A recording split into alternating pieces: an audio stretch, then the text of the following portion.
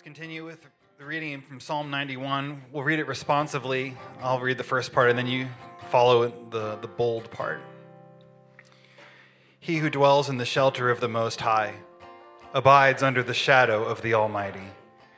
He shall say to the Lord, "You are my refuge and my stronghold, my God in whom I put my trust."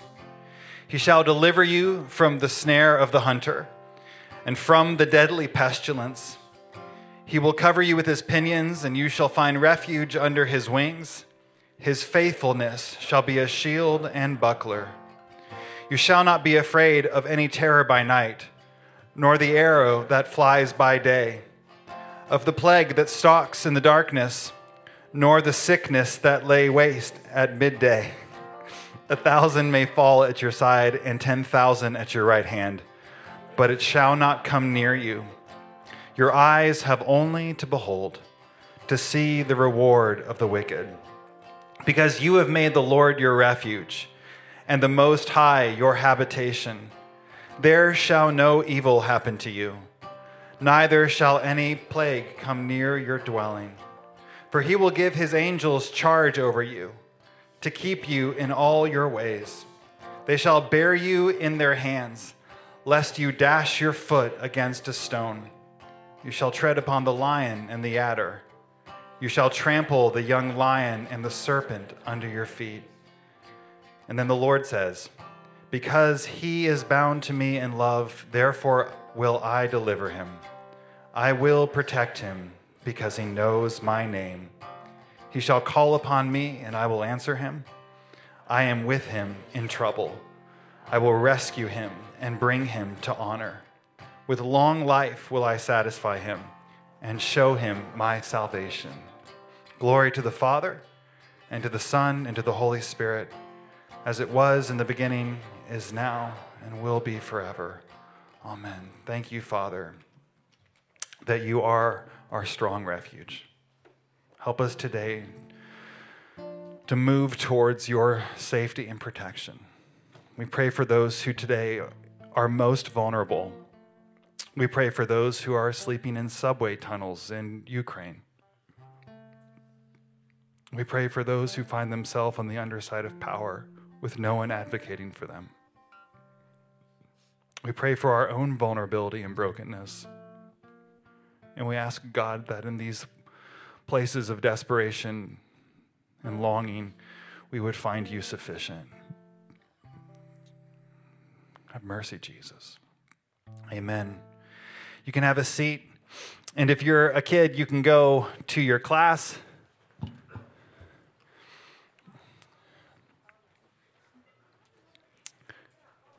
Yeah, do we need to scoot? Is that a good thing? If you have room in the middle of your row, if everyone could just move to this side of the room. So my left, your right, and we'll just find some space, create some space for people. So good to see all of you. I know you all have seen my face for 2 years, but I haven't seen yours. And some of you, I've literally never seen your face because you started coming here in the last 2 years. So welcome. We should see each, come up afterwards. We can have a receiving line, and you can just introduce yourself. That this is my face.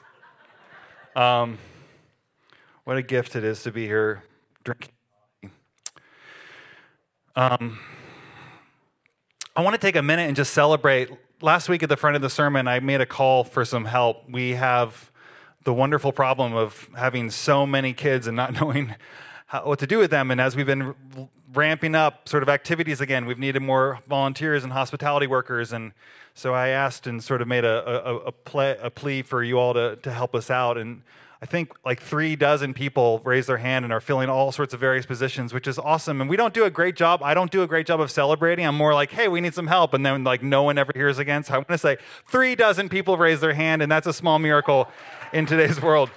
If you're one of those ones that was kind of hoping that other people would raise their hand, I'm still going to say there's an opportunity for you to be a part of life here at this church, and it does involve finding small ways to serve. It doesn't have to be a huge commitment, but little things, when we all do them together, make this make it something that we can all do, that we can all sustain. So if you're interested in volunteering, just go to this website, and it'll have a little place for you to raise your hand and say, I'm interested in this. As Ginny mentioned, for the season of Lent each week,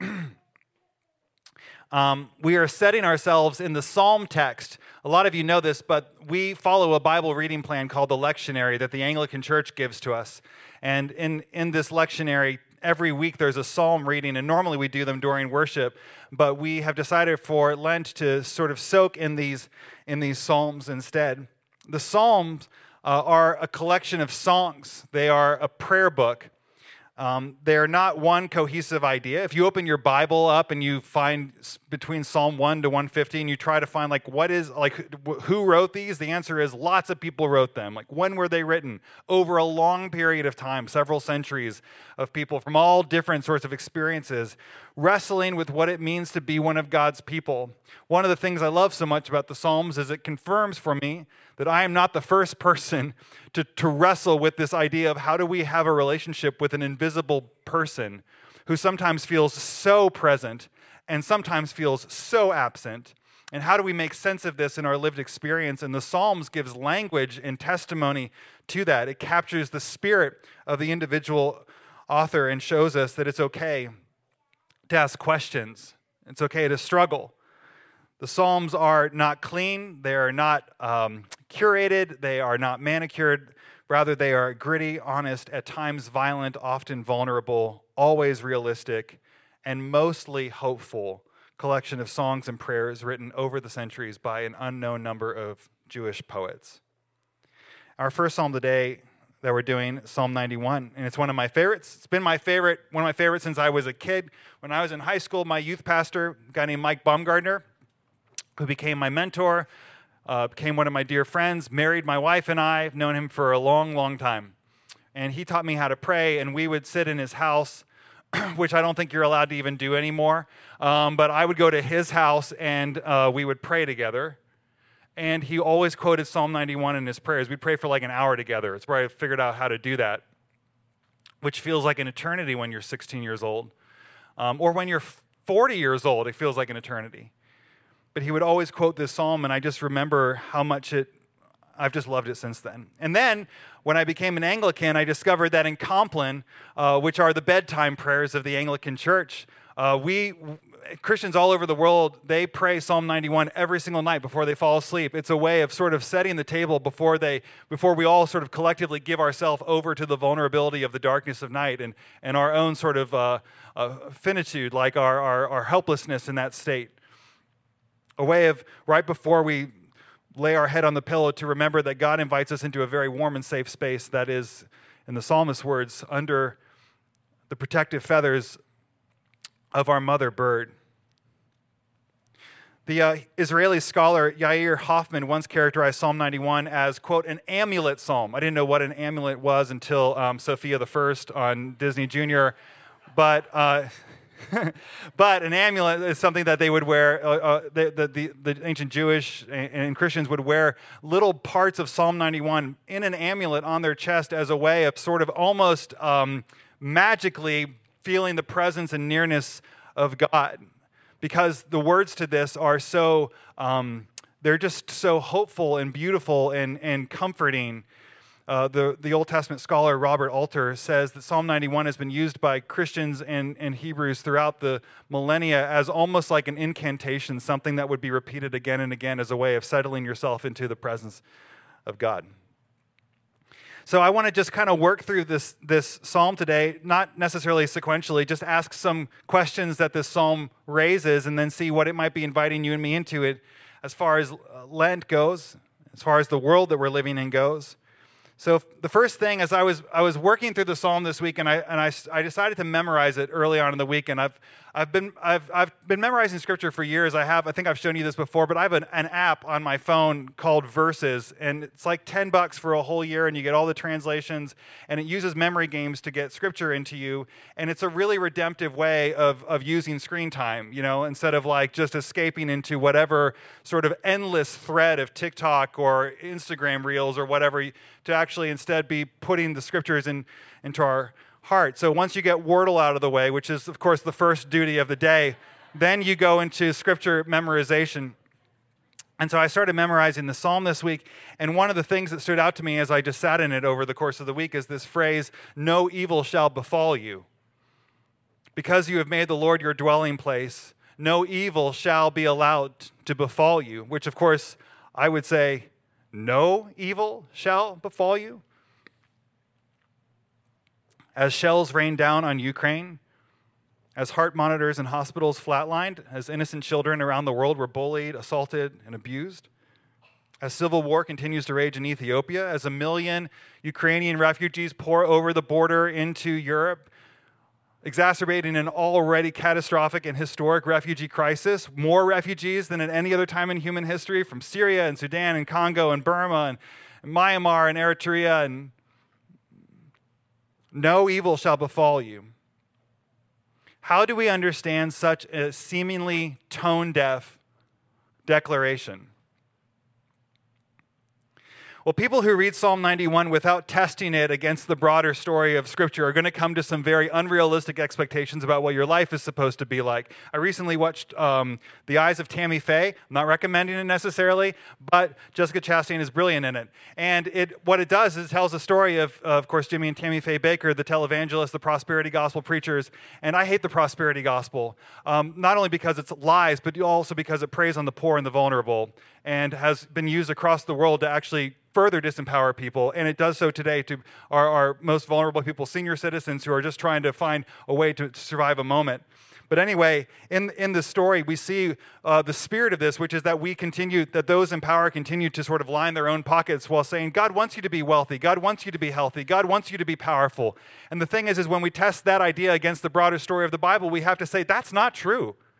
That categorically, that cannot be the message of the Bible to you and me. But simultaneously, I don't think we should just therefore ignore Psalm 91 as being some sort of unrealistic, rose-colored, romanticized emo song by Copeland that just has a very fake understanding of life. But rather, there's a way, I think, to wade into this text and say there's something in here that's true. Which is the second thing I think this psalm invites us into, and where I'll spend the most time this morning, which is this psalm invites us to wrestle with contradictions. One of the reasons I love the Psalms so much, and I love that we read them every day as Anglicans, I hope you do that. I told you this earlier in the year, but my reading plan this year, I'm not doing the full thing because I just couldn't. But I'm just reading the Psalm, and then I'm reading the Gospel, and that's my daily practice right now. And I love the Psalms because reading them every day simultaneously holds out something that's ultimately true in the midst of a whole bunch of circumstances in which that does not feel true at all, but still continues to hold out something that is ultimately true in the midst of the chaos. I was reading a book, I think a year ago. I can't remember, whenever it came out. Tish Harrison Warren, Anglican priest. She's in our diocese. Love this woman so much. Her other book, Liturgy of the Ordinary, is fantastic. But her book, Prayer in the Night, I think should be required reading for every person in this season. If you haven't read it yet, it's available in our bookstore. We don't make a profit on those. We're literally just turning them around at what we buy them for. And if you're looking for something to read during Lent, I can't recommend it strongly enough. It uses the prayers of Compline as a way of moving through how do Christians wrestle with suffering. How do we wrestle with the moment that we're living in, for example? Early on in the book, Tish tells the story when she was sitting one time in a church, and her pastor, a guy named Hunter, said a statement that caused her bones to rattle, but also resonated very deeply with her. And the statement was this: you cannot trust God to keep bad things from happening to you. You cannot trust God to keep bad things from happening to you. You know that, right? Of course, God keeps all kinds of bad things from happening to you. That's obvious. We can all say, well, there's all the things I don't know, and one day we'll get the slideshow. That could have happened. That car could have. But we also know that there's lots of things that do happen to us. Keeping bad things from happening to us is apparently not God's job. He is okay with his creatures being vulnerable. And so this psalm presses into us the question, can I trust God cares about me when he doesn't stop bad things from happening to me? One of my favorite prints is by a guy named Gustave Doré, and I'm sure I said that wrong, a mid-19th century French artist. He was a sculptor and a wood etcher. And this etching is the Jacob wrestling with the angel. I'm sure you've probably I'm sure I've shown it before. It's an etching in wood. This is just a sort of a print of it, but it's from the story of Genesis 32. In Genesis 32, Jacob, the patriarch, Jacob, son of Isaac, son of Abraham, Jacob has spent his entire life running from God, his entire life running from responsibility. His name itself means cunning one, because right from his very birth, he comes out of the womb crafty. Like from the beginning, he says that he was trying to grab his brother, his twin brother's ankle, to come out first. So he's just been a swindler his whole life. And one night in Genesis 32, he meets a man on the road, and the Bible says this is a man of God, an angel of the Lord. It's the Lord.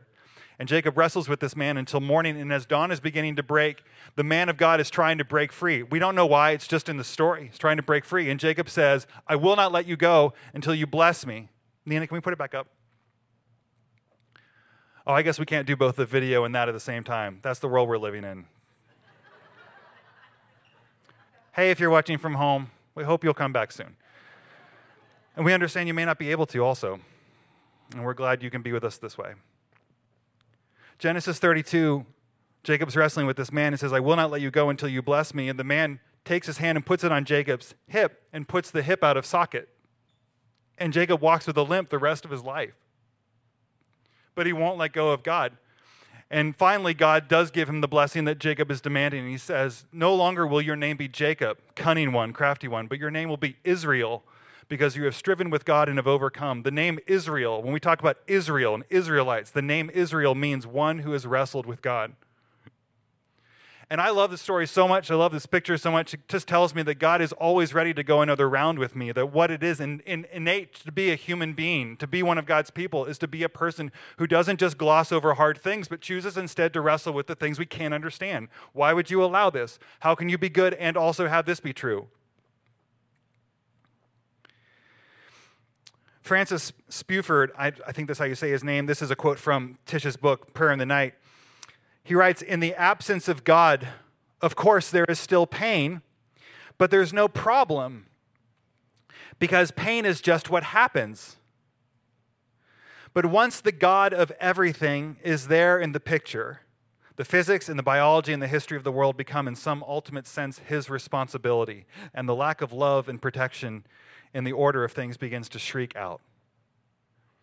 The only easy way out of the problem, Francis says, is to discard the expectation that causes the problem in the first place, which is by ditching the author himself. Which, to be clear, is not what he is arguing for ultimately.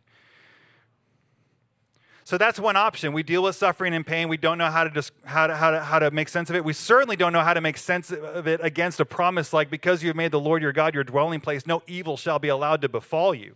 We can't square that with reality. And so we're left in this place of like, well, what do? I can either reject this idea that there is a God at all, and therefore pain is just pain, and it makes sense because it just happens. But of course, on the other side of that is, I think, an even more terrifying question. And that is, what do I do then with my expectation that pain should be redemptive? That somehow the things that are happening in the moment right now have some sort of greater thing that they're pointing to. And more than that, as Alistair McIntyre, the philosopher, says, if we're going to get rid of this idea that there is an author behind everything and that there's some sort of ultimate end to which even our pain is pointing, we have to ask the other question is, why do we think there's such a thing as goodness? And I don't mean why do we have pleasurable experiences in life. You can chalk that up to biology and chemistry and all sorts of things. I mean, why do we have the opportunity in life to feel like we're touching the edge of something that is giving an echo of a greater thing, which is what goodness usually is, whether it's people around a table enjoying fellowship, whether it's seeing something beautiful, an act of justice, whether it's seeing something lifted up from the ashes and given a second shot. We see these things in life and we say, there's something about that that is touching on what feels like just innate to what I go, that's what life is supposed to be about. That's what I should give my life to. And if we have no author, then we have no goodness to test anything against, and we don't know how to make sense of both the evil that we have, except to say that it just happens and there's nothing anyone can do about it. And so what we're left with, and by the way, that's what a lot of people do, and it makes sense. It is in some ways a very easy and protective thing, and yet at the same time, don't mishear me. People who deconstruct to a place where they're like, I don't see how I can reconcile the pain of this world with the idea of a good God, and I find it easier to just reject this than to try to continue to do the mental gymnastics required. It's a very painful place, and I know many people who have come there. But we're left in this quandary, like we're stuck in a conundrum between our experience, the evidence of life, and then between and our expectations. The evidence is that there is a reality of a felt absence. Where is God, and why does he seem to do nothing about so much pain in the world? But then there's this other side of it. If there is no ultimate good to which my life is pointing, or which even the pain of my life is pointing, then why would I have any expectation that there should be something redemptive in this world? Why would I expect or desire anything good? And more than that, or maybe not more than that, but at least alongside that, why should I have any interest in goodness happening to anyone else in the world? Who has the time to care about injustice on the other side of the world? Let alone one zip code away.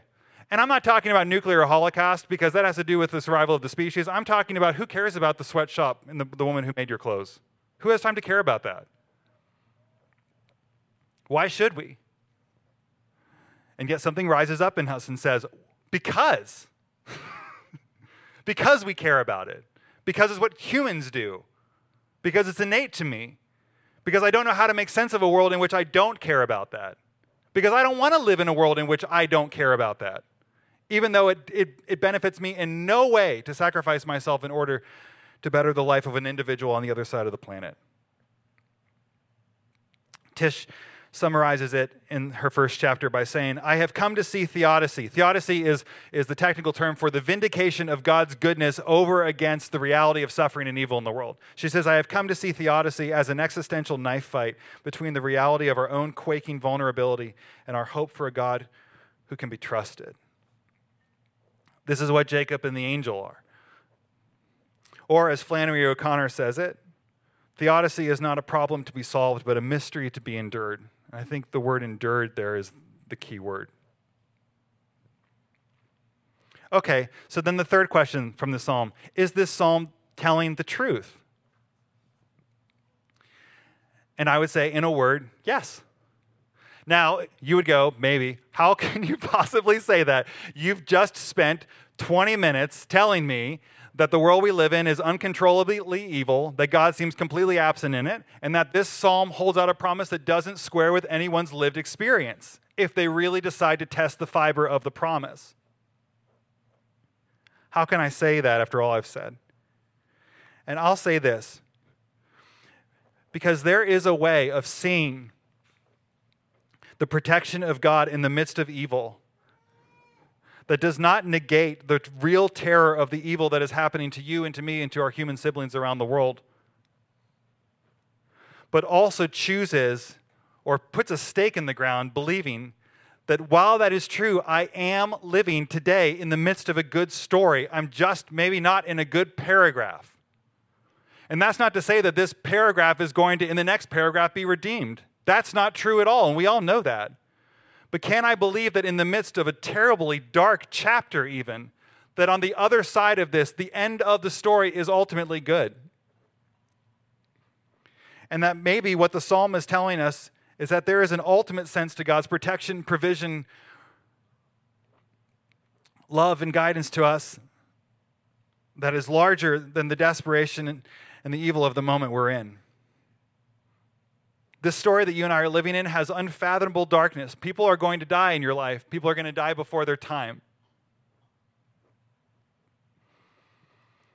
Darkness will happen in your life that will choke the hope right out of your body. Darkness will happen to you and to people you love so deeply that it will scar you in a way you feel you'll never be healed. Darkness and evil that simply is and has no sufficient counterpoint. When you're talking to a person who has real, wild suffering in their life, no Christian platitude, no Bible verse serves as a counterpoint in that moment. They need to wrestle. I need to wrestle. We heard earlier in worship, Jenny read to us from Luke 3. Luke 3 is the story of Jesus going out into the wilderness and to be tempted by the devil. And 2 different times the devil comes to him with essentially the temptation of a shortcut. There's a way to avoid the suffering of this world if you will take the shortcut. And of course, Jesus was here to suffer. That's actually one of the reasons he came. the dominant reason he came was to suffer. And so 2 different times the devil says there's a way around the suffering. You could avoid it. Here's a shortcut. And 2 different times Jesus takes the Bible, which he has memorized, and he uses it as a weapon against. This is why we memorize Scripture, friends. This is how I fight my battles. So this is what we do with the Bible. We put it in, and then we're able to stand against temptation. Jesus 2 different times uses the Bible to say, no, here is something that is more true than the thing that you are offering to me, essentially sealing his doom in that moment and saying, I'm going to endure the road of suffering, and nothing can get in my way. And then Satan does what cynics do, and he takes the Bible and throws it back in Jesus' face. And he quotes Psalm 91. He says, I thought, doesn't it say that he will command his angels concerning you, and on their hands they will bear you up, lest you dash your foot against a stone? I thought that the Bible said you wouldn't be hurt because God cares about you. And Jesus says, essentially, you don't know what you're talking about. The same way that Aslan looks at the White Witch and says, you've forgotten the deep magic. There's something that you have not taken into account here. You're being overly simplistic. You're reducing this down to 1 + 1. There's something far greater going on here.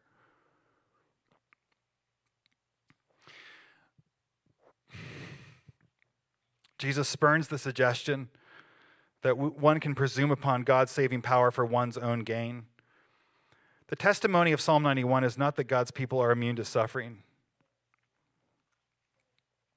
but it is that ultimately God will not let suffering or even death separate us from his love and his care.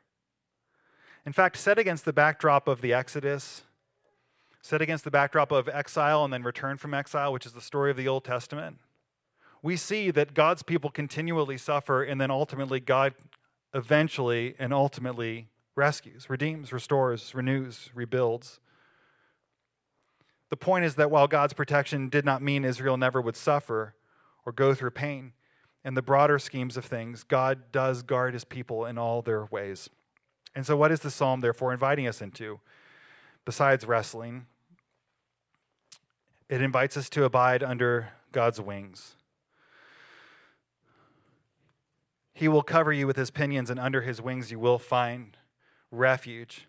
Now, the Hebrew, the pronoun is he, but the image is unmistakably feminine. And so if I slip into feminine pronouns, don't burn me at the stake out in the parking lot. That would never happen in Decatur, let's be honest. But the image is unmistakably feminine. A mother eagle surrounding and covering her young eaglet, protecting him from the fowler, the hunter, while all hell breaks loose around, keeping the young birds safe. And this is, friends, what you and I are invited to in the midst of a world that is out of control, that feels unimaginably broken at times. I am deeply in love with this image. I've been sitting with it now for more than just this week. I've been sitting with it for a while, of this mothering posture of God towards me. Please forgive how binary this is about to be. Okay, I hope you all know my heart. At least in the context in which this was written, fathers, they go out and they fight for their family. They attack back. They shoot arrows back. Mothers shield the young ones, the most vulnerable. And there is a sense in which God is fighting for us, undoubtedly, as our Father. But there is also a sense in which, in the midst of chaos, like a mother right now, holding her child in a subway tunnel, that is what God is doing to you and me in this moment. It's what God invites you and me into, a posture of knowing that no matter what happens outside of me, I'm safe right here. Which is why I think this psalm, the true and great promise this psalm holds out is when God says, when they call to me, I will answer them. I will be with them in trouble. Not I will make the trouble go away. I'll just be with you. Not that I'm going to snap my fingers and undo history, but I will be with you. The hope that God offers to us in this, he will keep us close, even in darkness, in doubt, in fear, and vulnerability. Tish summarizes by saying, he does not promise to keep bad things from happening. He does not promise that night will not come, or that it will not be terrifying, or that we will immediately be rescued out of it. He promises that we will not be left alone. That what God will do in the night is keep watch over us.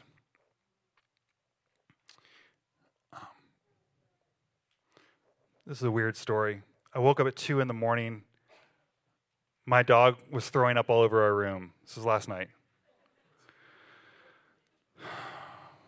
We got my dog in 2020. She's a 2020. We didn't have no more babies, but we got a dog in 2020.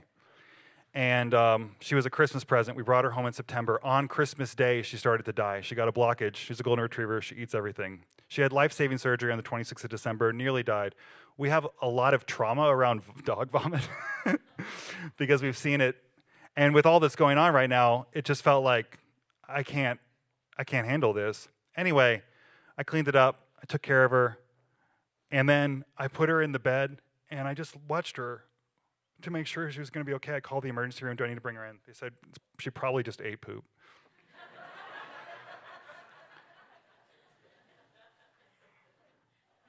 And she slept, and I kept watch. And look, it's not a lot, but it's what God's saying. I'll keep watch. You know?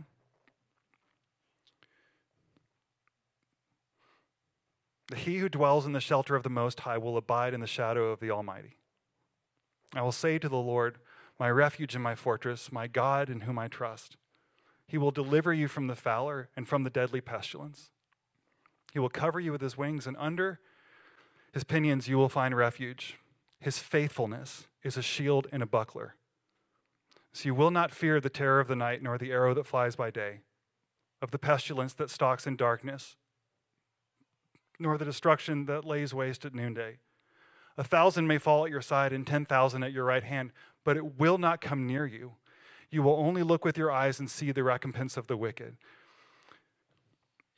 Because you have made the Lord your God your dwelling place, no evil shall be allowed to befall you, for he will command his angels concerning you to guard you in all your ways, and on their hands they will bear you up, lest you dash your foot against a stone. You will tread on the lion and the adder, on the young lion and the serpent you will trample underfoot. And then the Lord says, because you hold fast to me in love, I will deliver you. I will protect you because you know my name.